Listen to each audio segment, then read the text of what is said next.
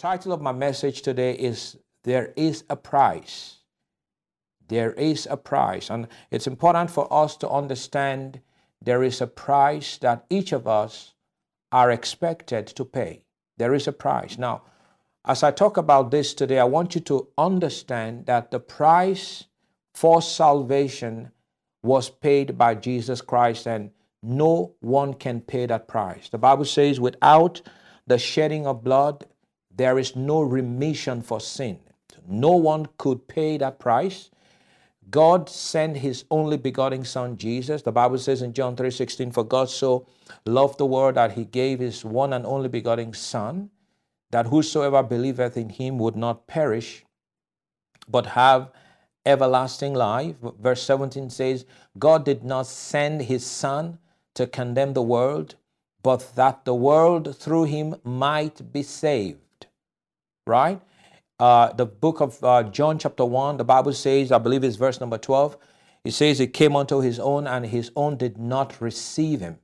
But as many as received him, to them he gave power, or the word is right, authority, to become the sons of God, even to those that believe in his name. So we understand that the price for salvation, the price for redemption was paid by Jesus, by his blood. When he went to the cross of Calvary and he was nailed hand and feet, they pierced his side, they put a crown of thorns on his head, they tore off his clothes, and he hung on the cross naked. That price could not be paid by any human being. That price could not be paid by any man.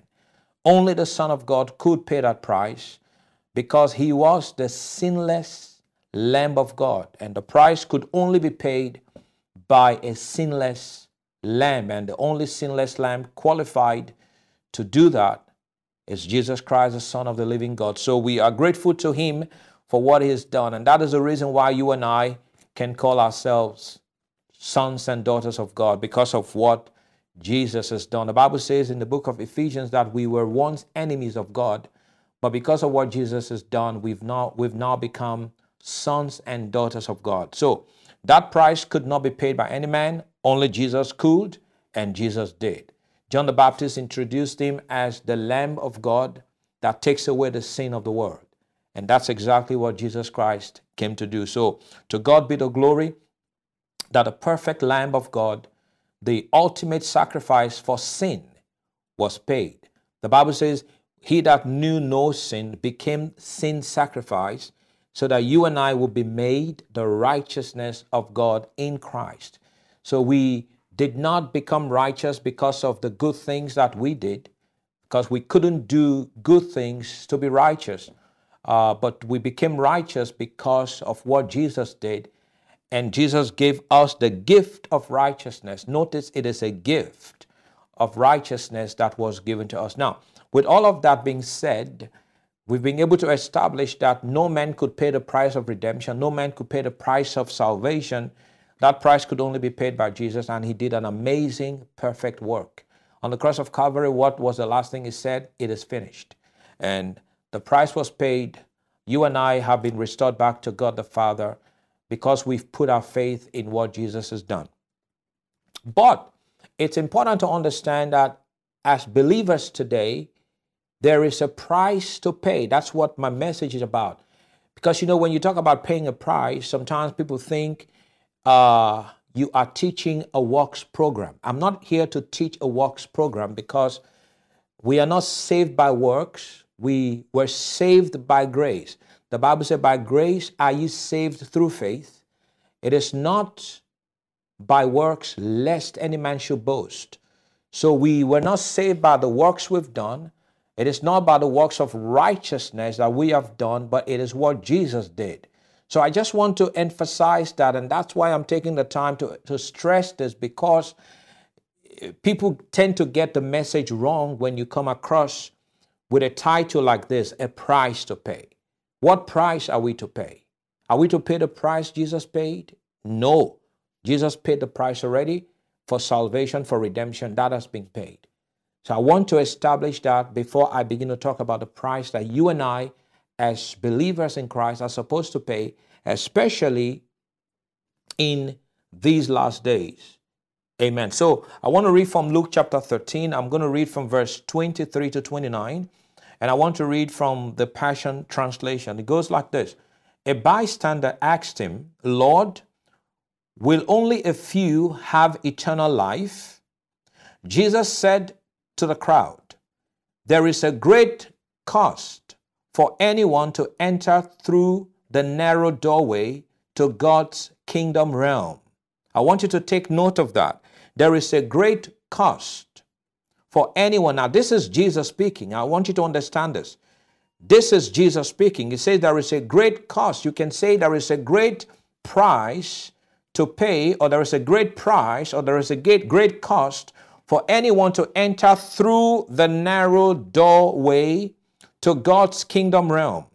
I tell you, there will be many who will want to enter but won't be able to. For once the head of the house has shut and locked the door, it will be too late.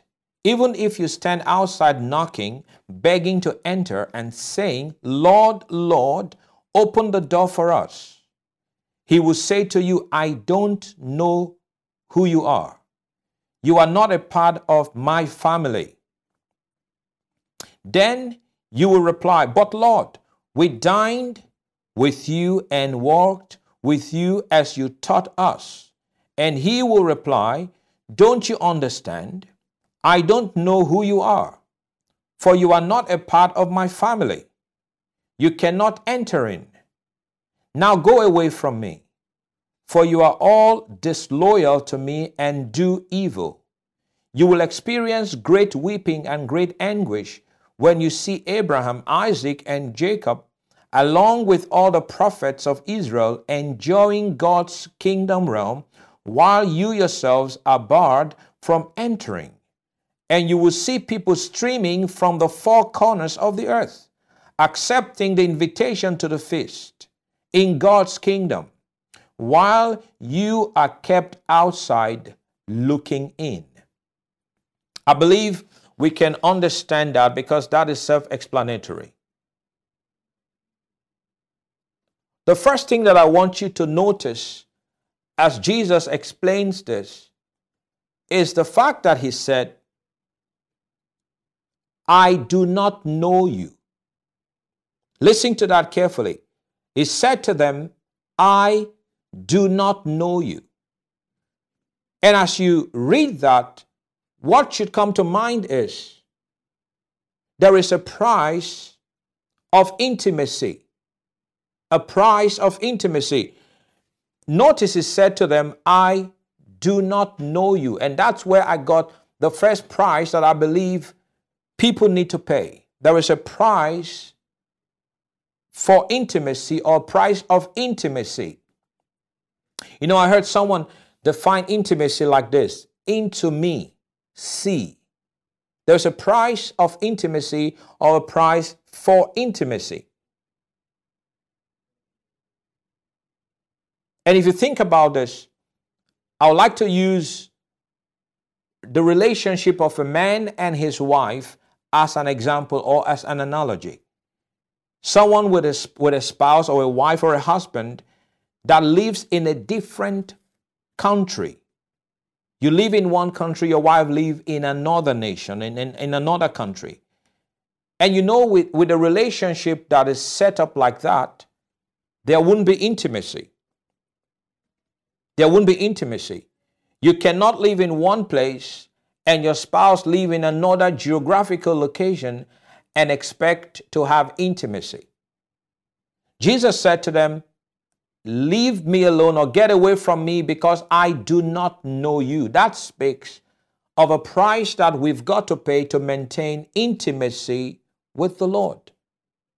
So if you live in a country or in a city and your wife lives in, or your spouse lives in another city, you understand that there is no intimacy in a relationship like that.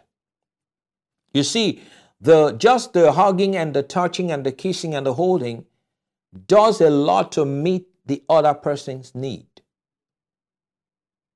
You get that now? A distant relationship does not work.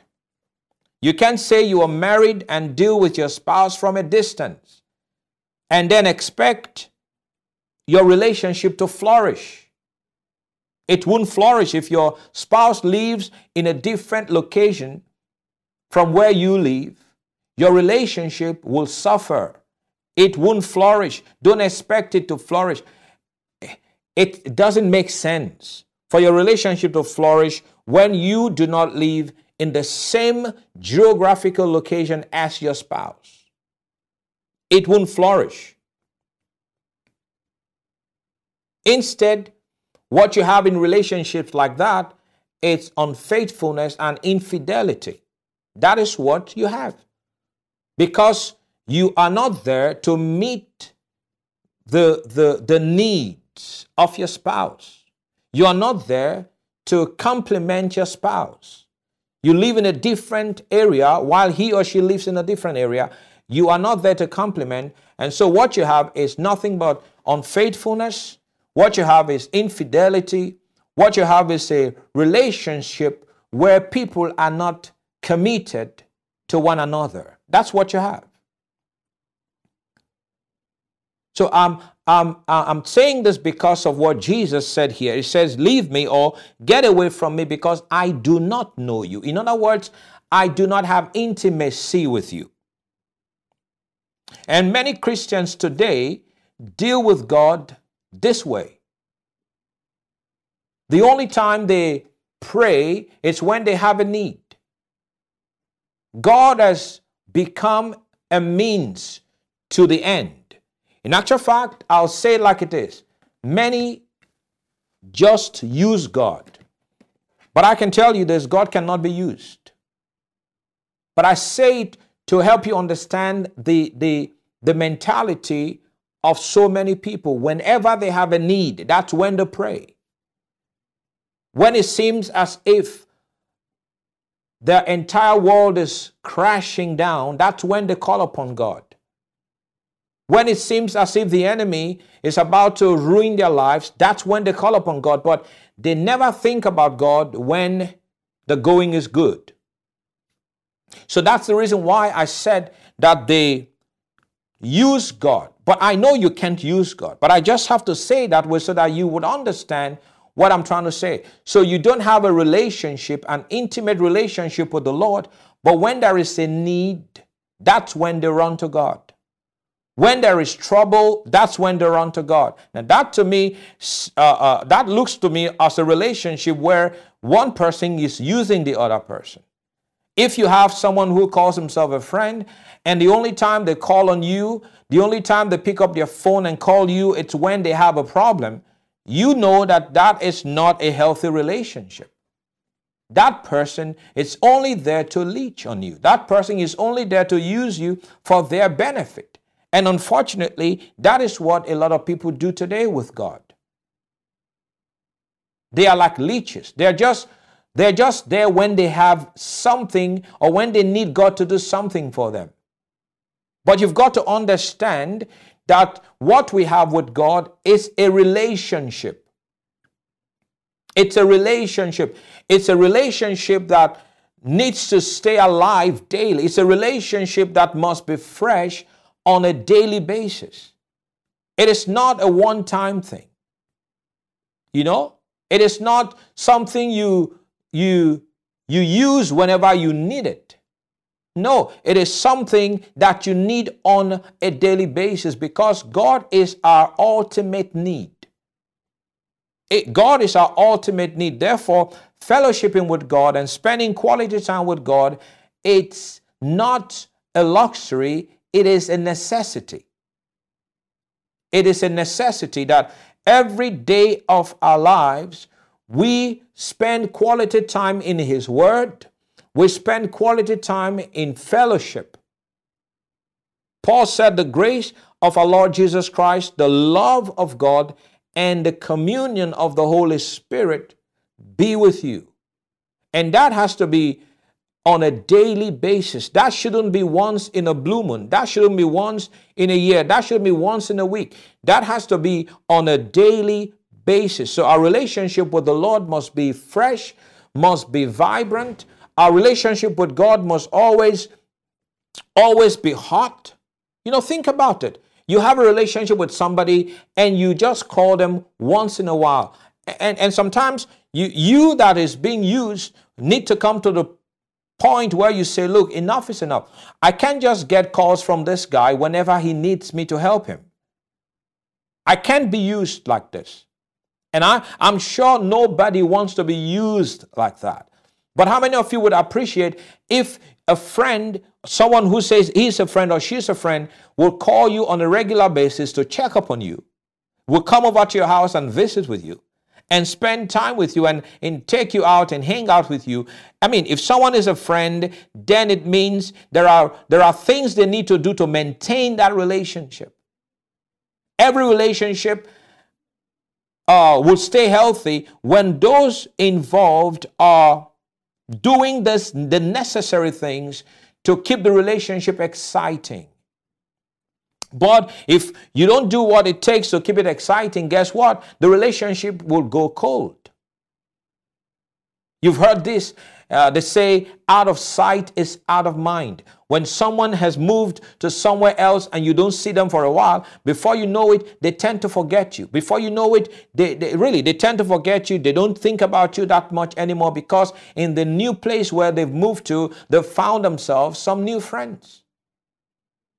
So every relationship requires that those involved in it will do whatever it takes. You see, that's the price to pay. There is a price to pay to keep your natural relationship healthy. There is a price to pay to keep your marriage healthy. There is a price to pay to keep your friendship with your best friend healthy. There is a price to pay. You can't say, this is my best friend, but I'm not willing to invest in the relationship. I'm not willing to say the right things. I'm not willing to humble myself before my friend. I'm not willing to give them gifts when they celebrate special occasion in their lives. When you're not willing to do what it takes, that relationship will grow cold. So Jesus said, get away from me. I do not know you. So there is a price to pay to stay intimate with the Lord. That is very important. Daily communion in prayer. Daily devotional. I know these are basic, simple things that I'm talking about this morning, but these basic, simple things are in actual fact the foundation of our Christianity. These are the things that keep us. These are the things that keep us alive and keep us in revival. These are the things that keep us hot for the Lord. These are the things that keep the fire of God burning. If we don't spend quality time in fellowship with God, if we don't spend quality time in fellowshipping with His Word, then if we don't spend quality time practicing the presence of the Holy Spirit, guess what? Your relationship with the Lord will grow cold. It will grow cold. So number one price that needs to be paid, every believer must do this until Jesus returns, is to maintain intimacy with the Lord. I said someone defined it this way, into me, see. When you spend quality time, I tell you, God begins to see into you. You are transparent, you are open, you are easy to understand. And guess what? God is also transparent to you and God is open to you. You know, the Bible says that He has reserved the secret things of His kingdom to those who seek Him. So there are things that God will begin to reveal to you. There are things that God will begin to show you. Why? Because there are things you only show to your best friends. When the Lord was about to go destroy Sodom and Gomorrah, and notice Abraham welcomed the Lord and those angels, and as they were leaving the house of Abraham, the Lord said to the angels, is it okay for me to reveal this thing to Abraham, what I'm about to do? Or basically the Lord was saying, I'm not going to hide from my servant Abraham what I'm about to do. Why? Because I know him. I know that he would teach these things unto his children. Abraham was a friend of God. And God said, I would not do this without telling this to my friend first. And Abraham had the privilege of learning the secret of what God wanted to do. That is exactly what I'm talking about. So there is a price for intimacy, or a price of intimacy, which everyone needs to, on a regular basis, on a daily basis, pay this price and make sure that your intimacy with the Lord is intact. Can someone say praise the Lord? So that is the first price that I believe every Christian needs to pay on a daily basis. The second price that I want to talk about is the price of living orderly. The price of living in an orderly manner. Notice what the Lord said. He referred to these people as workers of iniquity.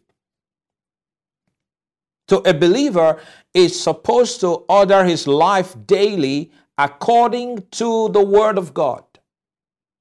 Listen now, according to the Word of God, that is how a believer in Christ should order his life. So the second price that I'm talking about is the price of living orderly, the price of structuring your life in an orderly manner. Now, the order we're talking about here is the order of the Word of God. Jesus referred to those people here in the text we read. He calls them workers of iniquity. So when we order our lives according to the Word of God, guess what? We shall not be workers of iniquity. Rather, we shall be workers of righteousness. Come on now, say amen. And I believe that we need workers of righteousness in this day and time. Men and women of God that will rise up in the Word of God and take God's Word at face value and live out the Word of God, so that the world will see your light, or your good stuff you do, the good things you do according to the Word of God, and give glory to your Father which is in heaven. So a believer is to order his life daily. Daily, notice I said daily, not weekly, not monthly, not yearly, but daily must order his life according to the Word of God. To the Word of God. So there is a price of living in an orderly manner, or the price of living orderly. Grace is not the big cover up for sin. Rather, grace is the empowerment from God not to sin. What people think about grace is mind-boggling. They use grace as an excuse to do evil and believe God will forgive them once they pray. Now listen, we have to order our lives according to God's Word. We have to order our lives according to God's Word. And grace, it's not the big cover-up. You know, we don't say, oh, let's do it because when we ask God to forgive us, He will. Now, God will. When you truly repent, He forgives you. But it's also important for me to emphasize that there are things you may do that even after you've asked God to forgive you and He forgives you, you may still have to face the consequences. There are things you may do, and in the course of doing these things, you might cross a line of no return. So the next time you are thinking of doing that thing, I want you to remember what I just said. There are things you may do. Yes, you will pray to God and God will forgive you. God is ever merciful. God is always forgiving. But you need to understand, if you don't order your life according to His Word, there are things you may do. Yes, He will forgive you, but you may have to reap the fruit of what you've done. You may have to suffer the consequences of what you've done. I mean, I don't have time to expound on this, but this is true. Galatians 6, the Bible says, do not be deceived. God cannot be mocked. Whatsoever a man sows, that he shall also reap. He that soweth into the flesh will from the flesh reap corruption, and he that soweth into the Spirit will from the Spirit reap eternal life. So there are consequences to the actions of our lives. So we have to be very careful and not take grace for granted. Do not take grace for granted. If you do not order your life according to the Word, according to righteousness, according to what God wants us to order our lives by, then you are going to be referred to as a worker of iniquity. And guess what? If you are a worker of iniquity, you will reap a harvest. The Bible says he that sows into the wind will reap the whirlwind. So you've got to be very careful what seeds you're sowing. It's important that we understand that grace is God's ability in us to live right.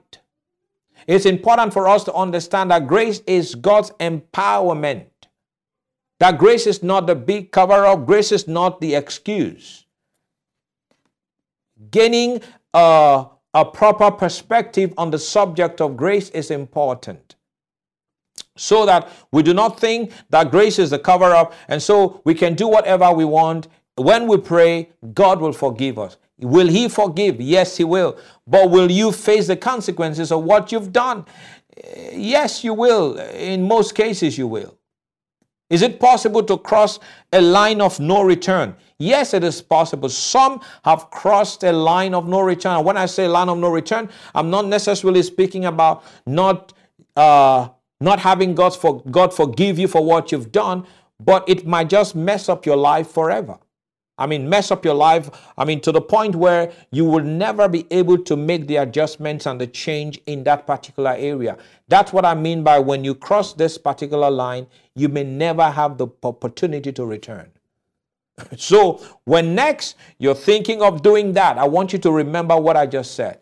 There are consequences and you may cross the line of no return. So make sure that you pay the price of living your life in an orderly manner. So the first price that we are to pay is a price of intimacy. The second price that we are to pay is a price of living orderly.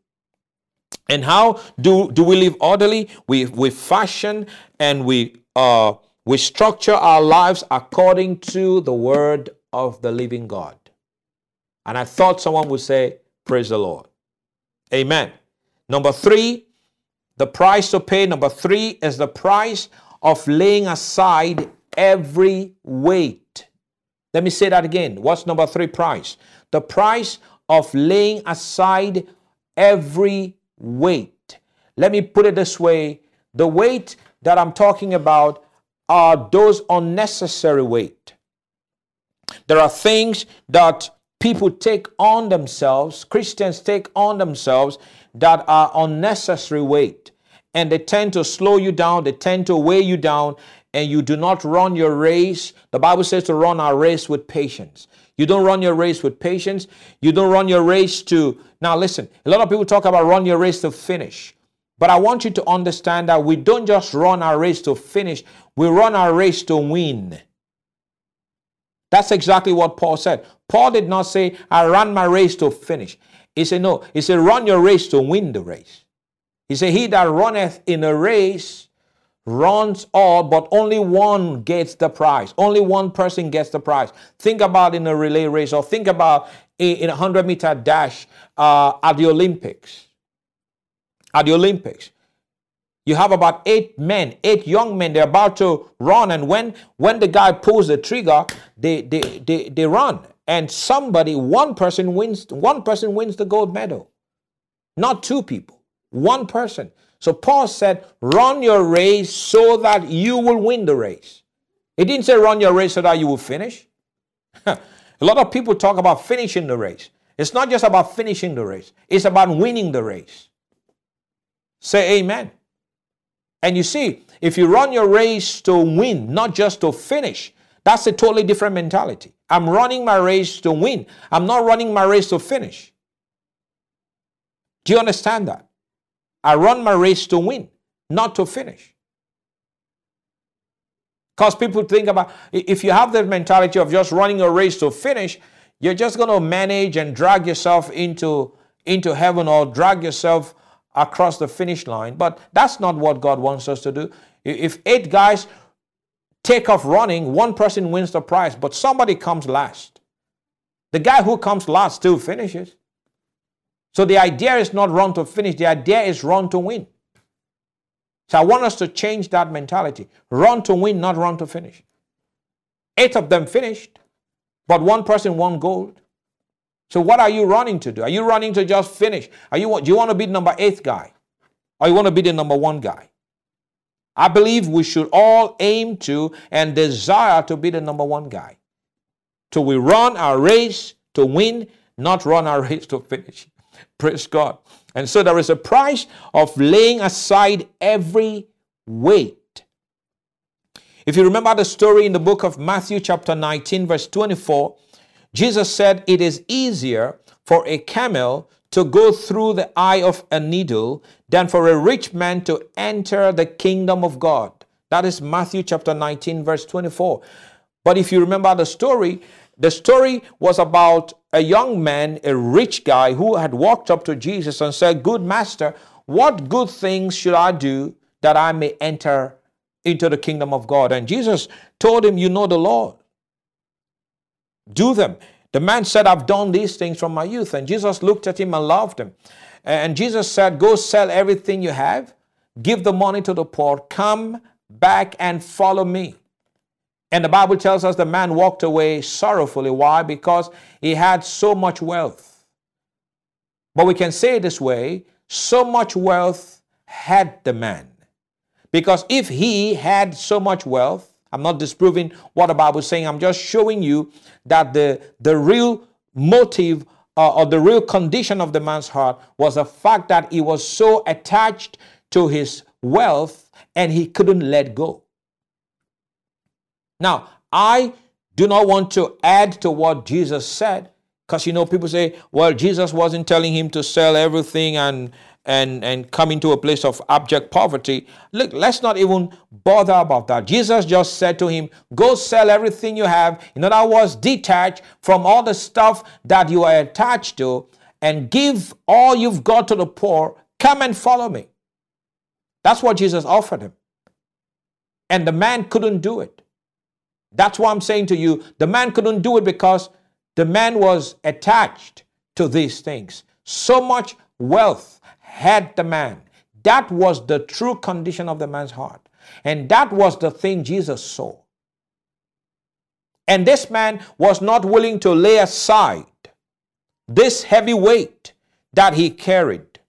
This heavy weight was the thing that would not let him come into the kingdom of God. So Jesus said it is easier for a camel to go through the eye of the needle than for a rich man to enter. Now, Jesus is not saying there is anything wrong in being rich. But what Jesus is saying is this man's riches and the riches of some others will stop them from entering into the kingdom of God, not because there's something wrong with being rich, but because there's something wrong in riches having you. There's something wrong when riches has taken the place of God in your heart. So this man claimed to be, claimed to do the right thing. He claimed to be a man who kept the law, but Jesus saw through all of that, and Jesus saw the real condition of the man and said, look, this is the real condition of your heart, and until you are willing to lay aside this weight, you are not ready to come into the kingdom. If you remember also the parable of the sower, Jesus talked about 4 different grounds, and one of the grounds that I want to focus on today is the ground where the Bible says, Jesus said the seeds fell among thorns, which represents those who are so concerned about the cares of this life and the deceitfulness. That's what Jesus said. They are so concerned about the stuff, about the cares of life and the deceitfulness of riches. Jesus said because of the cares they have and the deceitfulness of riches, that is the reason why the word did not germinate. The seed did not germinate. The seed did not bear fruit in their lives. That is price number 3 that we've got to pay, to lay aside every weight. Whatever it is that will hinder you from making it, you have to lay that thing aside. Jesus said if your right eye will cost you from making heaven, then if it will cost you, from making heaven, then pluck out your eyes. If your right hand will hinder you from making heaven, then chop it off. Of course, Jesus is not saying you should literally pluck out your right eye or literally cut off your hand. Basically, what he's saying, that's just an idiomatic expression. That's just saying to us, look, do whatever it takes to make it. Live according to my word to make it. Cut out of your life the unnecessary stuff, all the stuff that will stop you, all the stuff that will keep you down here when the rapture takes place, all the stuff that will hinder you if you close your eyes in death and you would not make it to heaven. All of that, you need to cut them out of your life so that you can do what God wants you to do and run your race effectively. Not to finish, but to win. Can someone say amen? Hallelujah. In 1 Timothy chapter 6, I read from verse 17 to 19, it says, command those who are rich in this present age not to be haughty, nor to trust. Now, I want you to notice what he says here. Not to be haughty, nor to trust in uncertain riches. Uncertain riches. Now, the key word here is trust. Now, Paul is speaking to his son or writing to his son Timothy. He says, command those who are rich in this present age. Who are rich. These people are rich in material things. They are rich, and there's nothing wrong in being rich. But the problem is when they put their trust in their riches. See, that's the problem. He said not to trust in uncertain riches, but to trust in the living God. So you can't trust in riches and trust in God at the same time. So it says they are not to trust in uncertain riches, but they are to trust in the living God who gives us richly all things to enjoy. So you see, there's nothing wrong in being rich, because Paul said here, God gives us richly all things to enjoy. So God does not give you poorly, God gives you richly. So there's nothing wrong in being rich. So I need to emphasize that, because when you preach like this or teach like this, some people begin to think, oh, there's something wrong in having money, or there's something wrong in having riches. No, there's nothing wrong in having money. There's nothing wrong in having riches. There is something wrong if riches and money have you. So Paul writes to his son, said they shouldn't trust in uncertain riches. So these ones here have a problem because their trust is not in God. Their trust is in riches. And the Bible makes us understand here that riches are uncertain. But we are to trust in the living God who gives us richly. Everyone say richly. Yeah, God gives you everything richly. The Bible says the blessing of the Lord makes one rich, and he adds no sorrow with it. And it says toiling and hard work cannot increase it. So we understand that God wants you richly blessed. Say it with me. God wants me richly blessed. God wants me richly blessed. That's the plan of God for you. Let no one lie to you about that. It's the plan of God for you. Can someone say amen? So it's important we understand the price that we are talking about. Number 3, the price of laying aside every weight. There's nothing wrong in having riches. The problem is if riches have you. There's nothing wrong in having stuff. The problem is if stuff have you. Can someone say amen? Hebrews chapter 12, I read from verse 1. It says, therefore, we also, since we are surrounded by so great a cloud of witnesses, let us lay aside every weight. That's what I'm talking about. Let us lay aside every weight and the sin which so easily ensnares us, and let us run with endurance the race that is set before us. That's Hebrews 12:1. Lay aside every weight. Notice it talks about 2 things. Lay aside every weight, and then it talks about the sin that easily ensnares or besets people. So, but my focus here is what he first mentioned before it talks about sin, talks about weight. Lay those weights aside. If you're carrying all this heavy stuff, in other words, if those things have you, basically. I know it seems as if I'm using riches here as my example, but it's not just riches. There are many other things that people are rich in that has actually beclouded their sense of reasoning. They don't even see God anymore. They just see their stuff. They see their whatever they have, all natural stuff, It could be education, it could be your career, it could be your relationships, If those things take the place of God in your life, those are rich stuff that have taken the place of God in your life. But Paul says we shouldn't trust in those things because those things are not certain. Only God is certain.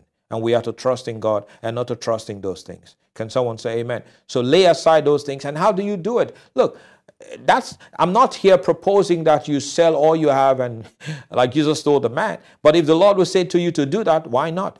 But I'm here to say to you, make the adjustment in your heart. That's how you do it. How can I make the adjustment? Look, it doesn't take long to make the adjustment. The Bible says in, I believe it's Isaiah 1:19, if you be willing and obedient, you shall eat the good of the land. All you've got to do is be willing in your heart that these things will no more take God's place in your life, and your disposition to them will change the moment you make that adjustment in your heart. That is price number 3, the price of laying aside the heavy weight that's upon you. Price number 4, I'll finish with this, is the price of being circumspect. The price of being circumspect. That is a very important price. And because I'm going to spend a little bit more time on this, I would like to go to the book of Ephesians chapter 5, and I want to read from verse number 1. It's a long read, but I want us to see it. But I want to, before I read that, I like to paint a picture and explain the word circumspect. Very important. If you think about it, sometimes I believe it must have happened to you. It happened to me a few times. You try to get a glass of water and you mistakenly fill it to the brim and it's about to spill over. And you have to take that glass of water to your seat or to the table where you are having your meal. For whatever reason, you didn't get water before you sat down. Now you get a glass of water, it's about to spill over, and you want to walk with it.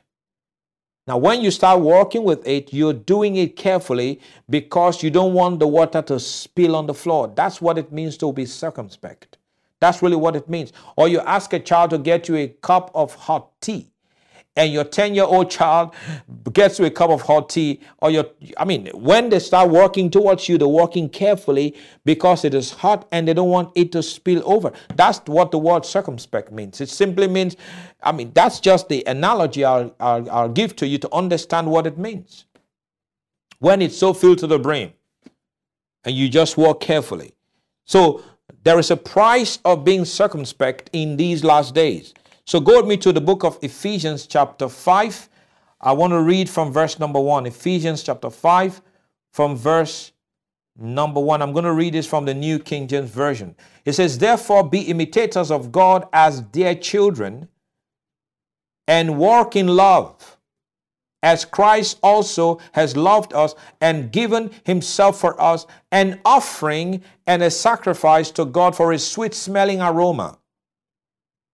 But fornication and all uncleanness or covetousness, let it not even be named among you, as is fitting for saints. Neither filthiness, nor foolish talking, nor coarse jesting, which are not fitting, but rather giving of thanks. For this you know, that no fornicator, unclean person, nor covetous man, who is an idolater, has any inheritance in the kingdom of Christ and God. Let no one deceive you with empty words. For because of these things, what are these things? The things that the Bible just listed above. Because of these things, the wrath of God comes upon the sons of disobedience. Now you see, what I was saying earlier on, there are things you do, you ask God to forgive you. Yes, he does. He forgives you, but there are consequences. There are consequences. The Bible says here, let no one, I want to read that again, verse number, let's see that. Let's see. Verse number 6, let no one deceive you with empty words. Let no one tell you that it's okay to do these things, God is merciful. It's okay to do these things, God is gracious. Let no one deceive you with empty words. Those are empty words. For because of these things, that's what I'm talking about, the price of being circumspect. We have to be careful. We have to walk carefully at this time. So let no one deceive you. Because many will try to deceive you and tell you it doesn't matter. It's okay. God is merciful. But no, Paul said, the word of God says, let no one deceive you, for because of these things, the wrath of God comes upon the sons of disobedience.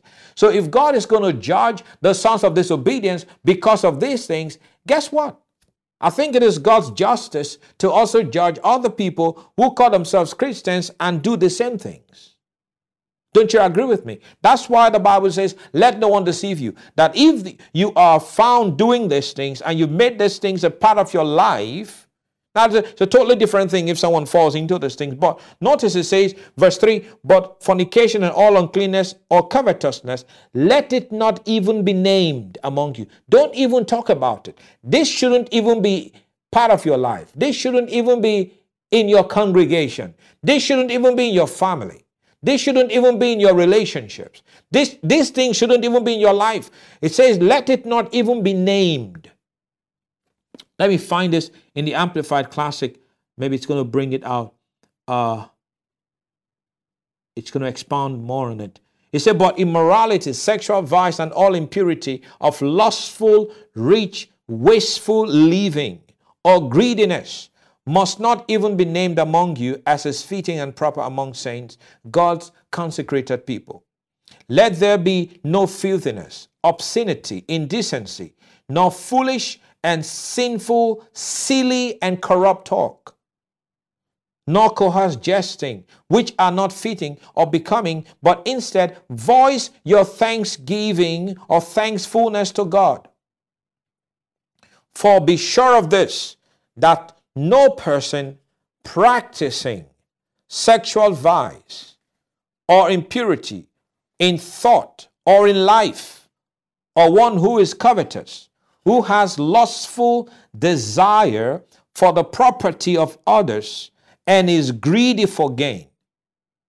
For he, in effect, is an idolater, has any inheritance in the kingdom of Christ and of God.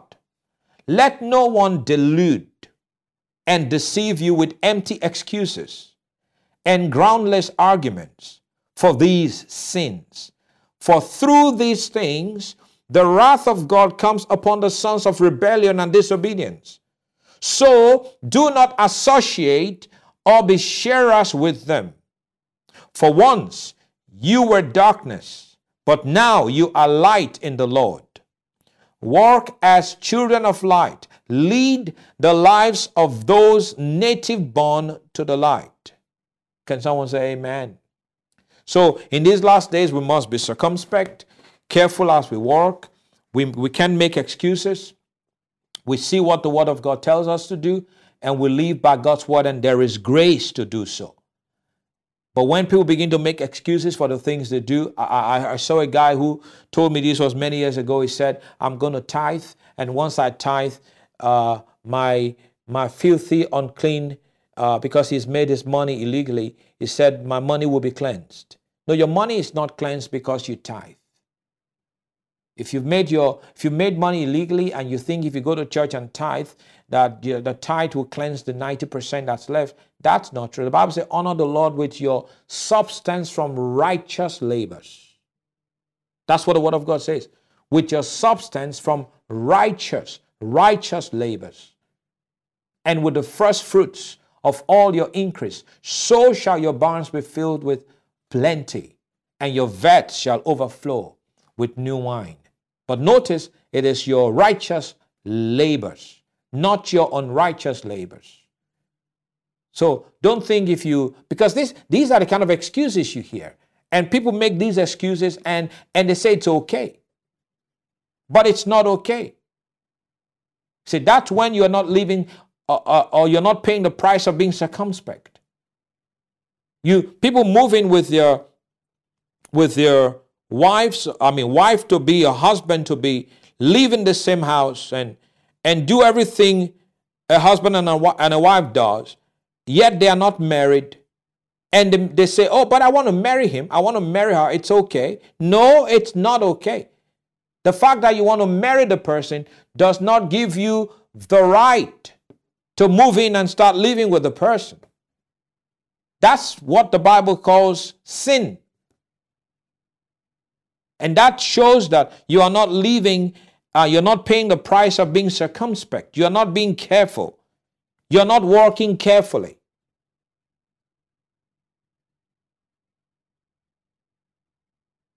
Amen. So this is what I have for you today. I'm sure it's a blessing because we live in such a time where people make all kinds of excuses for the way they live their lives. No, we shouldn't make excuses. We should be honest with our lives, and we should say to the Lord, look, if there is a struggle, then say to the Lord, there is a struggle. But there is grace to live for God. And I pray that as you would begin to make that adjustment in your heart and in your mind today, the grace of God will be profusely poured out upon you. Amen. So there is a price to pay. Tell your neighbor there is a price to pay. Number one price, the price of intimacy. Number two, the price of living orderly. Number three, the price of laying aside every weight. And number four, the price of being circumspect.